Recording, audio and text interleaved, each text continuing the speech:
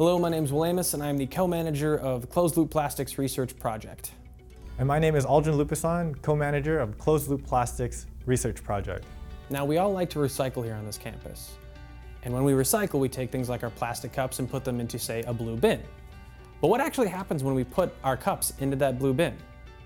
Well, first, a company like Waste Management comes and takes all the recycling material from that blue bin, puts it in their truck, and sends it to the materials recovery facility in the city of Orange.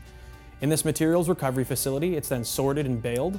Those bales are then sent to the port of LA, where they're placed on ships. Those ships then sail all the way to Taiwan. In Taiwan, they're then made into textiles. The textiles are then placed back on ships, sail all the way back to the port of Los Angeles, where finally a company like Patagonia makes them into jackets. These jackets are then sent to Patagonia's distribution facility in Reno, Nevada, where finally they're sent to the stores that actually sell Patagonia products, such as our UC Irvine bookstore right here on campus. Then a UC Irvine student purchases that jacket, and now we've finally closed the loop. And that only took 19,000 miles and emitted half its weight in carbon dioxide. So a little bit of backstory for Will and I. 2 years ago, Will and I got into 3D printing. We worked on an art project that involved 40 3D printers running 24 hours a day for about 3 whole months. So that included thousands of hours of printing under our belts. In that process, we realized that there was a ton of waste that came out of 3D printing. Like 25% of our own prints failed. We thought, why not recycle all of this plastic waste? And so we worked on a system that could process all of this plastic waste and turn it back into a usable form so that we can put them back on our 3D printer to print more stuff. And this system took about 2 years to make.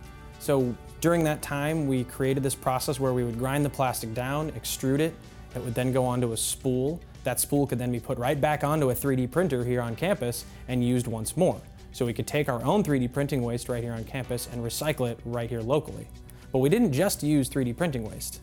Other waste streams we wanted to identify were coffee lids from our local UC Irvine cafes, or even red Solo cups, since we're on a college campus, and we grounded that plastic down and turned it into a spool and then printed objects with it. So that was cool. And this has actually led to an even bigger opportunity where we've been discussing potential partnerships with Waste Management or another company called Waste Connections, where we can take the millions of pounds of plastic that their facilities across the United States receive every day and turn that right into plastic that's useful for 3D printing locally. So we can take the waste streams from all around Orange County, all of that waste plastic coming from all of these homes and all these businesses in Orange County, and utilize that to make 3D printing filament right here in our backyards and use that.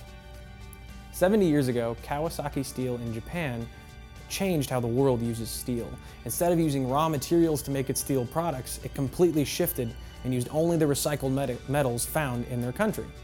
This not only changed how they use steel, it changed how the world uses steel. Today, 88% of all steel products are recycled steel. And this didn't cause the Armageddon that they thought it would 70 years ago. None of our buildings are falling down. In fact, it's still just as good steel, and engineering has accounted for that. So like the steel, we can take the plastic and use that for new material. So as we know that plastics are made out of petroleum, and as we run out of petroleum, we can divert the plastic waste that we have and turn that into raw form. So we want to take the plastic waste stream and turn them into our supply chains.